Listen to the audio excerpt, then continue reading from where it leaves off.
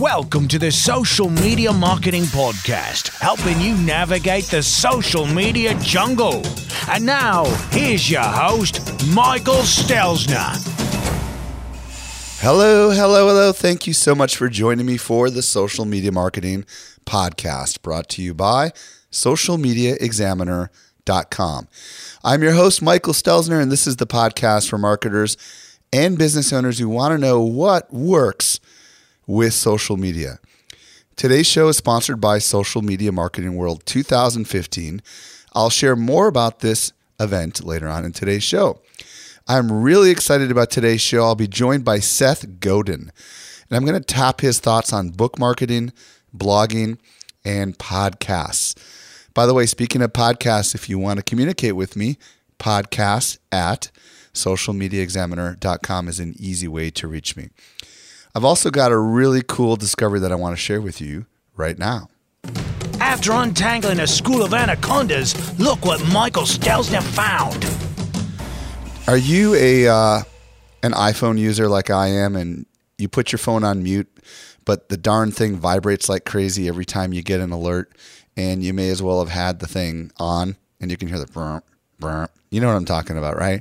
Well, did you know, other than putting it in airplane mode, there's this cool little feature if you go under settings called Do Not Disturb.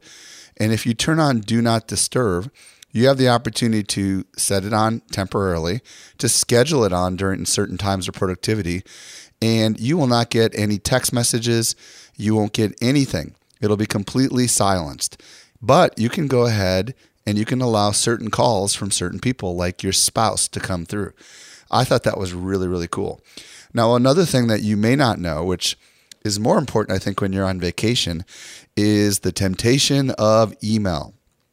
Gosh, wouldn't it be cool if there was a way to shut off email just when you're on vacation or just when you need to focus, so you're not tempted to pick up that darn phone and look at email? Well, guess what? There's an easy way to do it.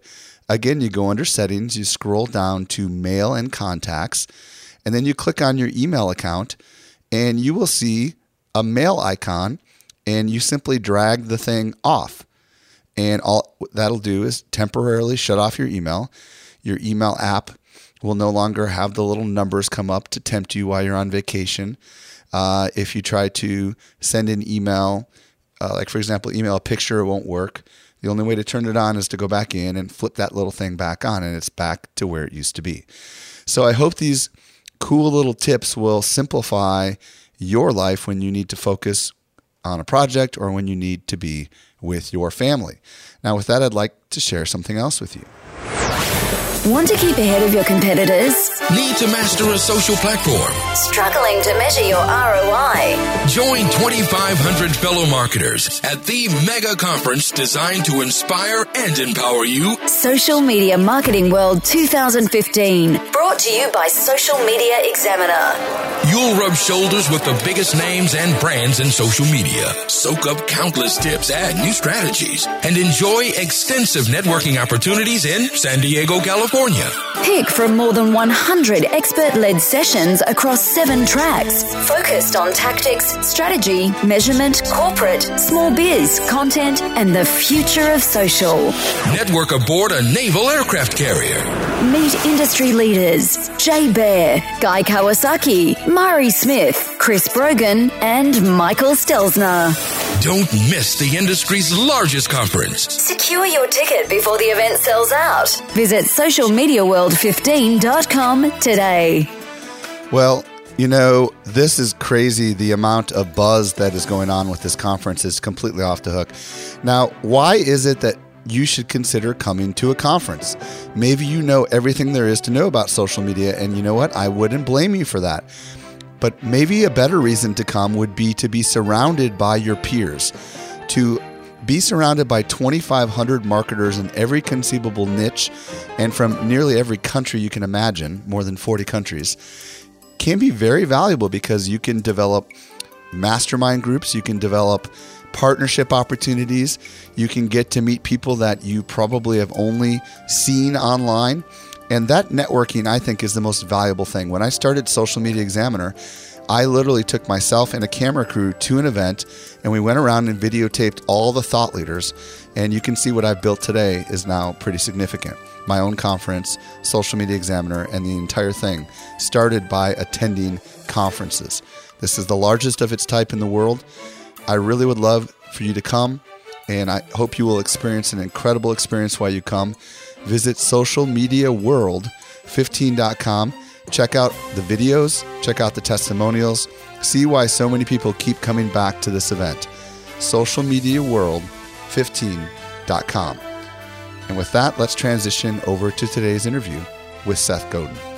Helping you simplify your social safari, here's this week's expert guide. I'm very excited to be joined today by Seth Godin. Seth is the author of 17 books, including Purple Cow, Permission Marketing, and Tribes. He blogs every single day, and sometimes more than once a day, on topics related to marketing, leadership, and more. He also has an excellent podcast mini-series called Seth Godin's Startup School. Seth, welcome to the show. Well, thank you for having me. The work you do is really important, and it's a pleasure to be here. Well, thank you. I think your work is awesome. So today we're going to explore Seth's latest book, along with his thoughts on publishing and marketing books. So Seth, your newest book is called What to Do When It's Your Turn, and it's always your turn. So talk to me about how you came up with this title, and also what do you hope this book will do for those who take the time to read it?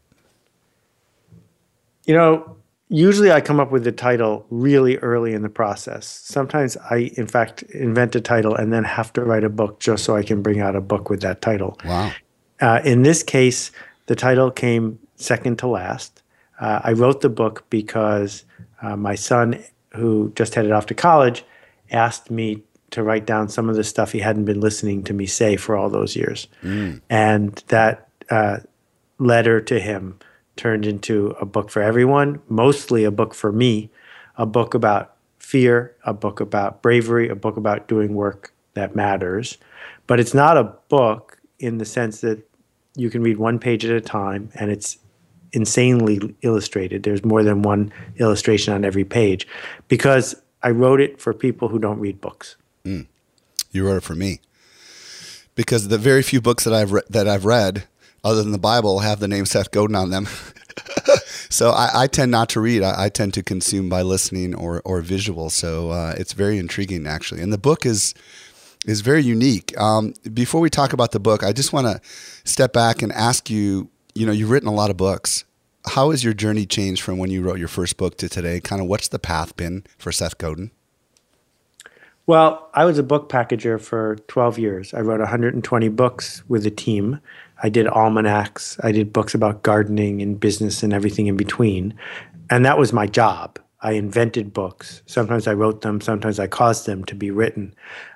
Book publishing in those days was a wonderful place for someone who liked to get paid for ideas. In 99, I started writing as an author, writing as one person with a point of view. And that shifted things for me because I didn't say, what book do I need to write next because I need to pay the bills? I said, what do I care enough about saying to put myself through all the pain and suffering that it takes to bring a book into the world? And on a regular basis, I have said, this is my last book. It's too painful.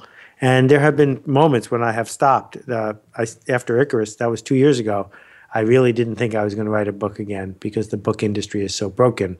But every once in a while, a book fights its way out of me, and then I have no choice but to bring it to the world. Now, was Permission Marketing your first book, or was there, your first self-authored, or was there one before that? No, Permission Marketing was the first real book, in quotations. I certainly have wrote many books before that, but that's when it, with my picture on the cover, the whole thing. Now, your first couple books seemed to be very focused on marketing, and then that kind of shifted as time went on. Am I accurately portraying the journey as far as marketing and into bigger topics? And what have been some of those twists and turns as far as the kinds of overarching topics you've chose to focus on with your books?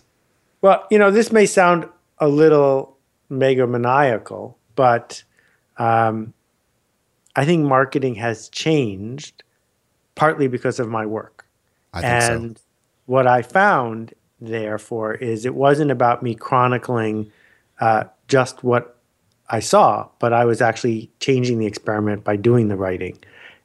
Over time, it became more and more clear that marketing wasn't about copywriting or advertising. Marketing was about being brave enough to do this work that matters. So I think that all of my books are marketing books in the sense that so many things have become marketing.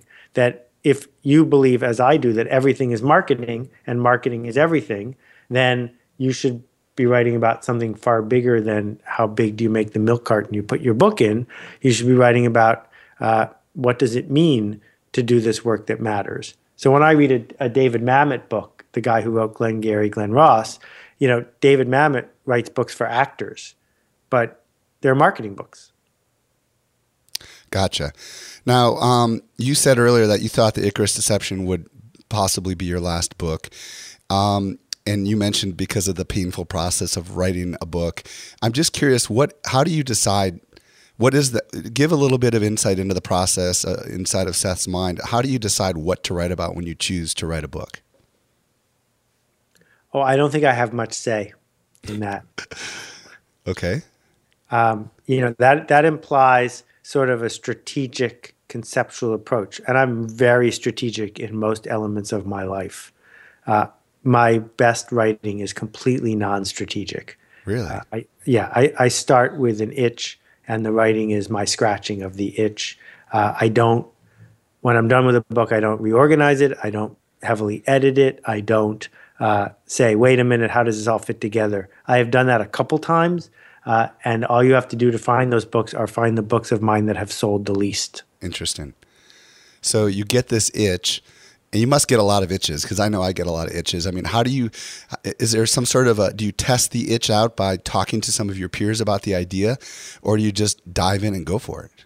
And the reason I'm asking, because a lot of people are probably getting itches and they're wondering how to respond to those itches. I find that my peers are always wrong. And so I don't talk to my peers about what I hope to do next. Because people either tell you what they think you want to hear, or they tell you the truth. And the truth that they tell you is, I'm afraid for you because you're about to do something that's scary that might not work. And I certainly don't want to be responsible for encouraging you to do that. So no, don't do it. That's one sort of feedback you get. Or the other feedback you get is great, go do it. And they will say that to anything you suggest. Right. I want to make energy bars with crickets in them. Oh yeah, great. I'd love energy bars with crickets in them. Go do that, because they want to just end the conversation. So no, that's not how I do it. I find I start a book every few days, maybe every week. Most of them don't make it more than a paragraph or two, which is why it's such a good thing to have a blog. But if a book won't go away, then I have to write it. But let me not talk about me so much. I want to talk about the people who are listening here. Mm-hmm. I don't think most people ought to think of the book business as a way to make a living. I barely make a living writing books, and I sell a lot of books. The book business is an organized hobby. It is a fabulous way to bring ideas into the world. It is a great thing to leave behind a trail, but it is not a self-funding operation. And so if you are thinking of writing a book because you want to be a professional author and get paid to do so, I will strongly recommend you do not do that. And that instead, you think hard about using books as a generous way to spread your ideas, as a way to earn trust, but not as the thing you do to make a living. Well, so many people often use the book as an opportunity to either build a business or to speak, and be paid to speak.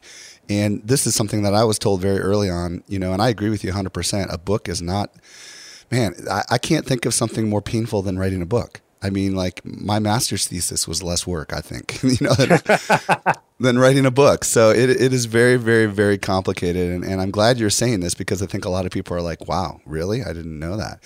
Well, you talked about the book industry as being broken. And I want to talk a little bit about what you did with this book, because what you did with this book was, And you said in the very beginning that it's not really a book, and I kind of agree with you. I think of this as a product. I think like you've created a widget, if you will, and you've decided, like most people who create widgets, to sell direct to your customers. But what's really intriguing about this is your backstory, obviously, and the fact that you've had major publishers and worked with Amazon and all this kind of stuff. But this particular book, it appears as if you published it yourself and you distributed it yourself, which is a pretty big deal. It looks like we'll never find this on Amazon or distributors like Ingram or Baker and Taylor or even in bookstores. So I'm curious, is this a sign of the times? Why did you decide to do it this way? Is this a financial thing? I'm curious what your thoughts are on this. Okay, so I love books. I love paper. I love the fact that you can't check your email while you're reading a book. And I want to make change. That's my mission. That's what I do. As I was working on this, I realized that the tension that is created by having an unread book in front of you is significant. And one way to get rid of the tension is to tell people exactly what the book is about. And so, the tipping point. Well, I can tell you in a sentence and a half what the tipping point is. Or Moby Dick, guy goes after a white whale, dies. I mean, that's the whole book. You don't have to read it anymore. I relieved the tension. And ebooks are a great way to relieve the tension. Most people do not finish the books they have on their Kindle. That if we look at one of the best-selling books of 2014 was Thomas Piketty's book on capital. And if you look at the data of which paragraphs are highlighted, 99% of all the highlighted paragraphs are on the first 25 pages of that book. Because you get 25 pages in, you get the joke, you don't have to read any more of it. So I wanted this to be a book on paper that would help change people. And in order to do that, I needed to make it a book on paper and not also offer an ebook, even though an ebook would have made it much easier for my international readers to see what was up without paying ridiculous shipping costs, and I apologize for that. But the other thing I was trying to do, which is more a factor in the choices I made, was I didn't want anyone to get one copy of the book. So if you buy one copy, I send you 2. If you buy 3 copies, I send you 5. If you buy 8 copies, I send you 12. Wow. And what happens if you get an extra copy of a book is you have to give it away. Because bookstores are broken. Not enough people go to them, and the people who do go to them aren't necessarily the people I'm trying to reach. Ideas are now spreading person to person, not top down. So what I wanted to experiment here was something called horizontal publishing. I knew I could reach X number of people directly through my blog. But that's not the win. The win is to give my blog readers a tool that they can use to help change other people. And so by shipping lots and lots of books to the people who get it already, I have turned them into, if you will, my distributors, my stores. That there are people who are buying 120 copies of my book at a time and handing them out. And that, I think, is a wonderful way for them to spend $8, because if for $8 you can hand somebody a book that will change them into a better friend, a better family member, a better employee, better coworker, I think that's an insane value. And I hope that that will fuel the change I'm trying to make. You mentioned in the earlier part of the answer to this question that one of the things that is wrong with a lot of books is that you can very quickly get to what the book is all about, and therefore you don't need the book, right? And what I hear you saying is by taking the book out of the Amazons of the world where you can go on and peek inside and all that kind of stuff, what you've done is you created intrigue, it sounds like. And I'm guessing that because you have such a massive following, Seth, that a lot of people bought this book because of you. And I'm just wondering whether or not that model is repeatable for someone who is not Seth Godin. I'm just curious what your thoughts are on that. Well, see, I love that question because I keep trying to do things out loud in public to help people understand that very few of the things I do work because I am, quote, Seth Godin, unquote. So it's not like I called up someone at Penguin or Jeff Bezos at Amazon and said, let's do some special project together. Every single thing I did was available to everybody. Hemlock, my printer, Shopify, my software people, anyone could have done this. The difference is I spent 15 years building a following and trust on my blog, Exactly. which everyone can also do. Right. Right. The fact is, I don't know where if you went to some fancy business school or not, but you have a following too. And building a following is something I have been encouraging people to do for 20 years. And a lot of people said, yeah, that's fine, but I'd rather take a shortcut and have someone pick me. And now over and over and over again, we're seeing that the pickers, the curators, are leaving the building. That you will not get picked by Oprah because Oprah's not on daytime TV like she used to be. And you will not get picked by Casey Kasem because Casey Kasem has passed on.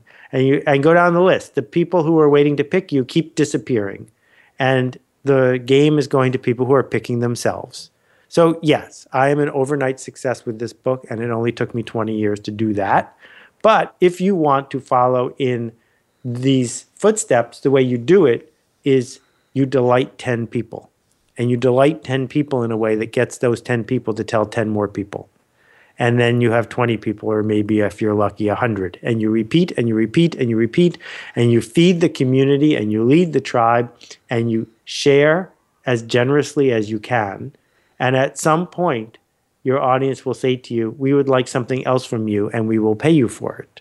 But that's the last step. And you don't do it because you can make a living doing it. You do it because you need to make the change you desire in the world. Excellent response.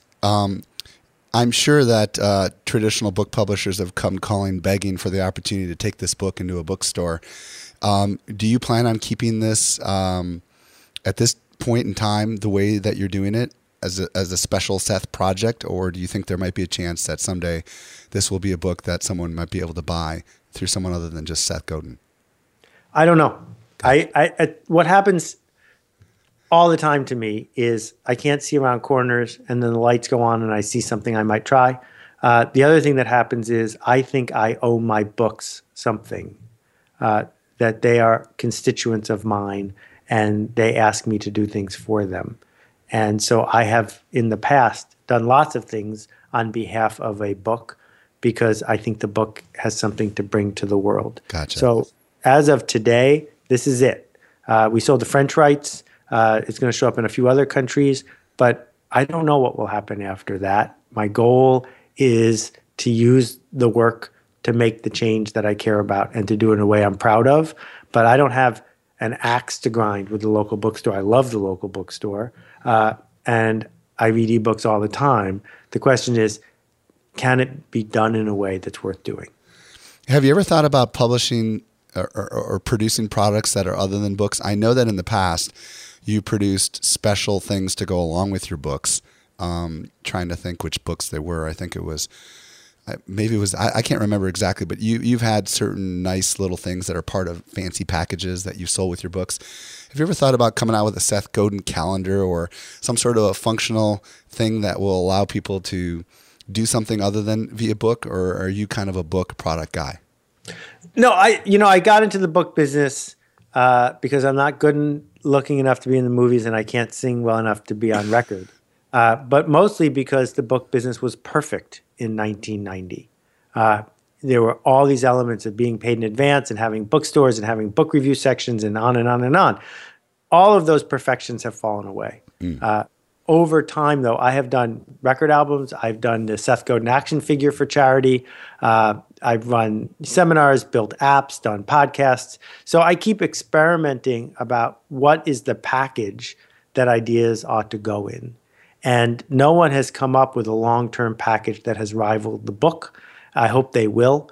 I view my blog as, a commerce-free way for me to make the kind of change I seek. But I am constantly experimenting around the edges of what is a thing, whether it's physical or digital, that once you build it, it resonates with people. The Skillshare classes I did last year accounted for almost 10% of all their membership. And I loved it. The question is, how do you keep growing a platform, particularly if it's not yours? So I'm still poking around the edges and happy to copy from someone who figures out a better solution than I have. You mentioned blogging a couple times, and you blog every single day. And I'm just curious, looking back when did you start blogging? Did you start blogging back in 99 or was it before? Well, we need to decide what a blog is, but I started my email newsletter in 96. Okay. And then your TypePad blog was what, like 2000? Probably 11 years ago, 10 or 11 years ago. Gotcha. Now,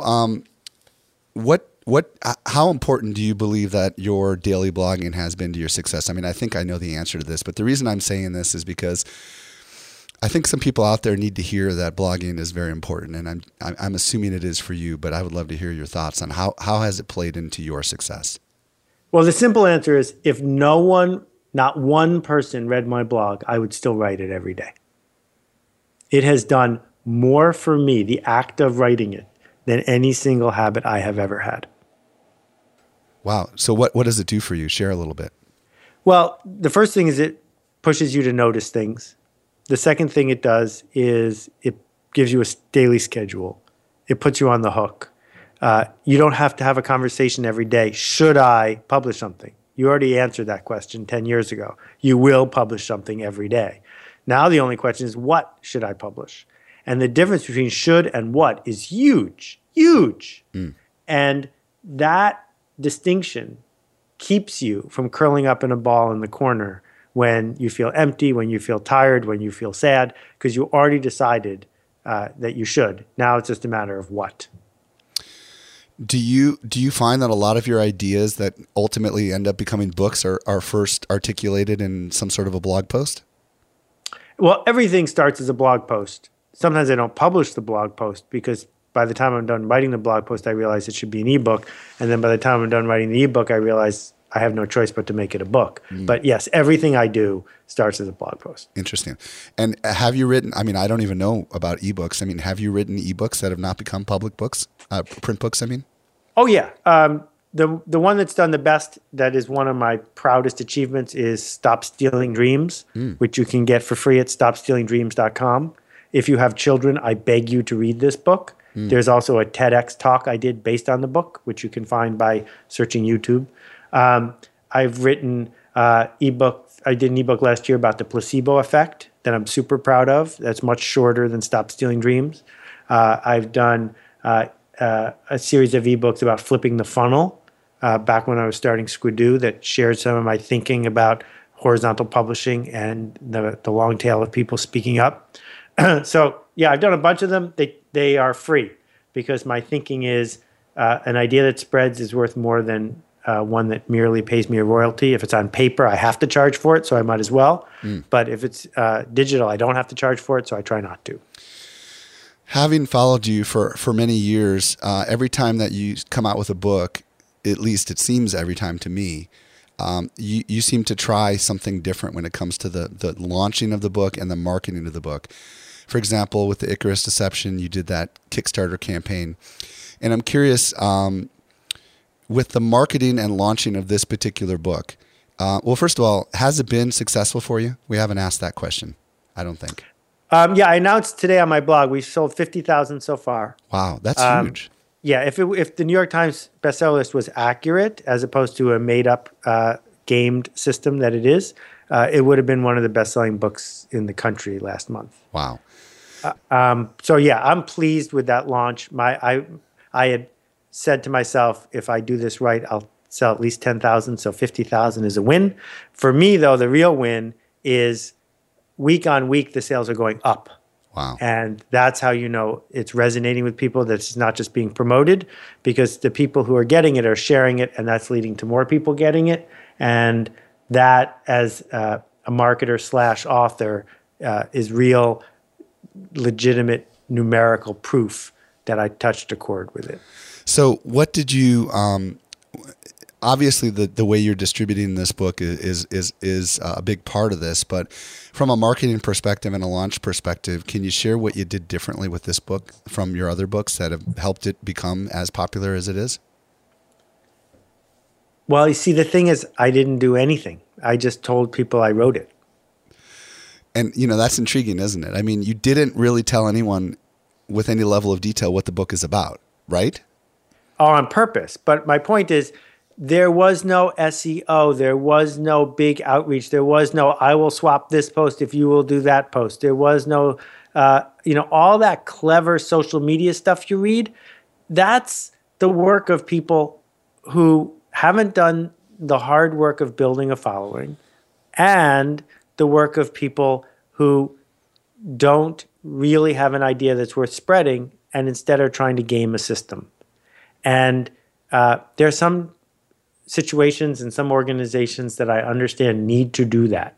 But like when I read about that ridiculous Oreo tweet during the Giants Super Bowl and how everyone's so proud of this team of 12 that was ready for the lights to go out in Giants Stadium, right? Guess what? Oreos are Oreos.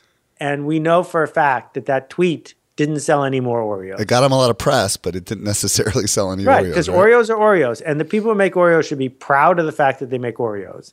And social media wasn't invented to sell more Oreos. That the way people who are individuals in small organizations are going to win is not by outthinking the Oreo tweeters. It's by making something that people want to talk about. And so I spend 97% of my time thinking about that and less than 1% of my time thinking about how can I be clever, because clever doesn't scale. So you really went overboard in the development of the product, and the hope was that when people got the product, it would create so much excitement that there would be a lot of natural word of mouth. Is that kind of what I hear you saying? Or excitement isn't the word I would use. The word I would use is this. My best, most successful work works because someone who reads it says, oh yeah, I knew this already, but Bob needs to hear this. And so I package stuff up in a convenient format so that Tracy can teach Bob what Bob needs to know. And that was what my Fast Company column was. That's what Purple Cow was. That's what Linchpin was. It was a chance to give my tribe a tool to teach other people how to see what we see. Well, when I got the copy of the book that was sent to me for preparation for this interview, it was in a clear plastic bag with a address label on it so that not just, everybody could see it, even though it was in a bag. I mean, was that a strategic thing? I mean, are you shipping these things in clear bags so everybody can see them? Or was that just kind of a one-off for me? I'm curious. No, I shipped that to you directly. Oh, okay. I go to uline.com and buy clear plastic bags in bulk. I love clear plastic bags as a shipping tool because guess what? The mailman's not going to steal it. And I just think it's really cool when the mailman shows up and there's stamps on a plastic bag and there's something inside. So there's no secret plan there. I've never used it as a marketing tool. I just think it's cool. Well, it does create a little buzz and word of mouth within its own right, which I think is exciting.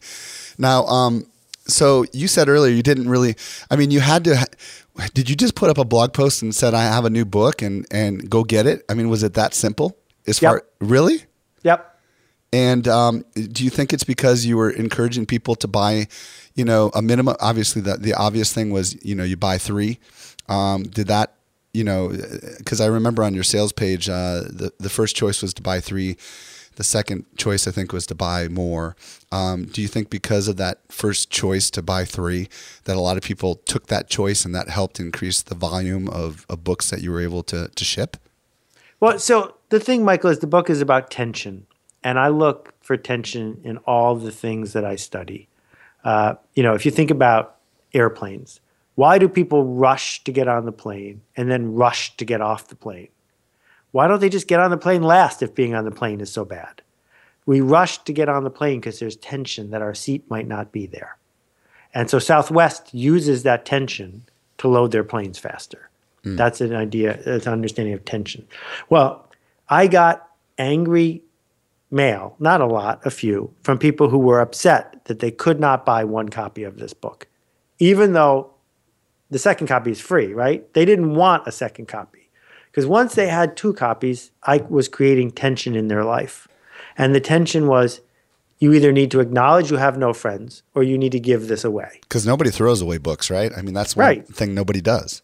Because it creates tension to throw away a book. You were taught not to do that. So a whole bunch of people were like, no, I don't trust myself or you enough to get 2 copies of this book. I just want one to read privately without tension. And I'm sitting here saying, well, guess what? Marketing, life, storytelling, it's all about tension. So when I put something on my blog saying, I have a new book, I hope you like it, here, check it out. A lot of people check it out, because if they don't check it out, then all day they'll wonder what it was about. And then when they check it out, and I don't tell them exactly what it's about, tension is created. You could either live with the tension, or you could buy a copy and find out what it's about. It's up to you. And then when you get a copy and it resonates with you, you say to yourself, well, if only Bob would read this, my life would be better. But you know that giving the copy to Bob is going to create tension, because Bob might think you're angry at him, because that's why you gave him a copy. Who knows? So it's risky. It's like asking someone to the senior prom. It's risky to say to Bob, I'd like you to read this book, because maybe Bob hates books, right? Maybe he's like you. He doesn't read books. So now you're, again, engaging in a sort of transaction that's going to cause change to happen, but that also creates tension. So you mentioned I often do interesting things when I launch a book, but each time I'm trying to do something that the book is about. I see. So for permission marketing, I started free at permission.com, where you could get a third of the book for free. For Unleashing the Idea Virus, a book about how ideas spread, I made the book free to share as an ebook. For Purple Cow, it came in a milk carton for the first edition, because that was remarkable. And so each time I try to say, well, don't be a hypocrite, take your own advice. Well, if this is a book about tension, the best way to sell a book about tension is to use tension. And that's what I did. Very, very creative. What's your opinion about, as an author, using podcasts, appearances to help books? Do you think that, I mean, this is a relatively new medium, podcasting, in the grand scheme of things. Do you feel like this is something for your fellow authors or future authors down the road? Do you feel like, coming on to shows and omitting this show from the dialogue, but is that part of the process of helping evangelize a book, in your opinion? Yeah, I have proof that podcasts don't sell books. And I don't do them to sell books. Podcasts don't sell books because the number of people who are listening closely with a finger on the buy button is small so far. They're very active and remote typically. And they are often in a car. And it's not, the New Yorker is a great way to sell books. AM radio is a ridiculously bad way to sell books. Podcasts are somewhere in between the two. And I think over time, we will see podcasts get better. But let's remember, or at least I want to remind you, I don't write books to sell them. I write books because I want my ideas to change things. So if I have a chance to have a conversation with you and have your esteemed, intelligent readers change as a result of our conversation, that's a win. And it's totally fine with me if not one person listening to this podcast buys my book, because I'm not in the paper business. I'm in the idea business. And if I'm able to help people understand the change that's possible and they don't buy my book, that's fine with me. Awesome perspective. Last question. If you could go back and give words of wisdom to the younger version of yourself, just as you were working on permission marketing, as you were writing that very first book, with all the insight that you have now, 17 books later, what might you share with your earlier version of yourself as far as words of wisdom? Buy Google stock. Okay. If I can't say that, the thing that people who create for a living wrestle with, the thing that killed Jackson Pollock, is living with this might work and this might not work at the same time. And that tension is what keeps almost everyone who isn't a creator from creating. It's what keeps people from asking a question in a meeting. It's what keeps people from being able to brainstorm at all, because they can't utter a sentence unless they know it's going to work. But if you've never said it before, you don't know if it's going to work. And so I think the most important thing that successful creators understand is that it's all going to be okay. And that even if it's not going to sell, even if you're not going to make a living at it, it's all going to be okay. And once you can acknowledge that work or not work, it's all going to be okay, you are way more likely to do work that matters.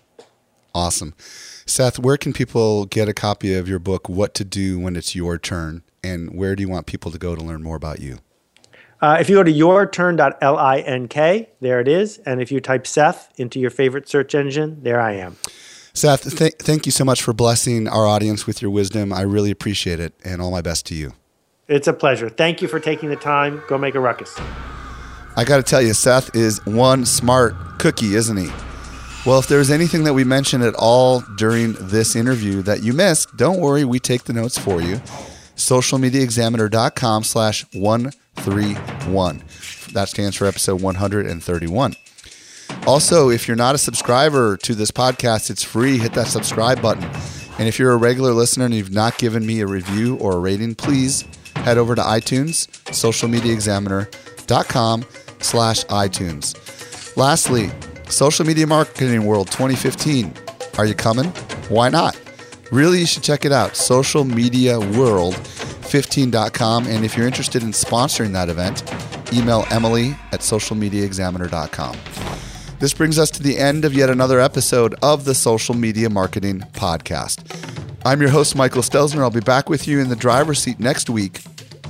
I hope you make the absolute best out of your day, and may social media continue to change your world. The Social Media Marketing Podcast is a production of Social Media Examiner.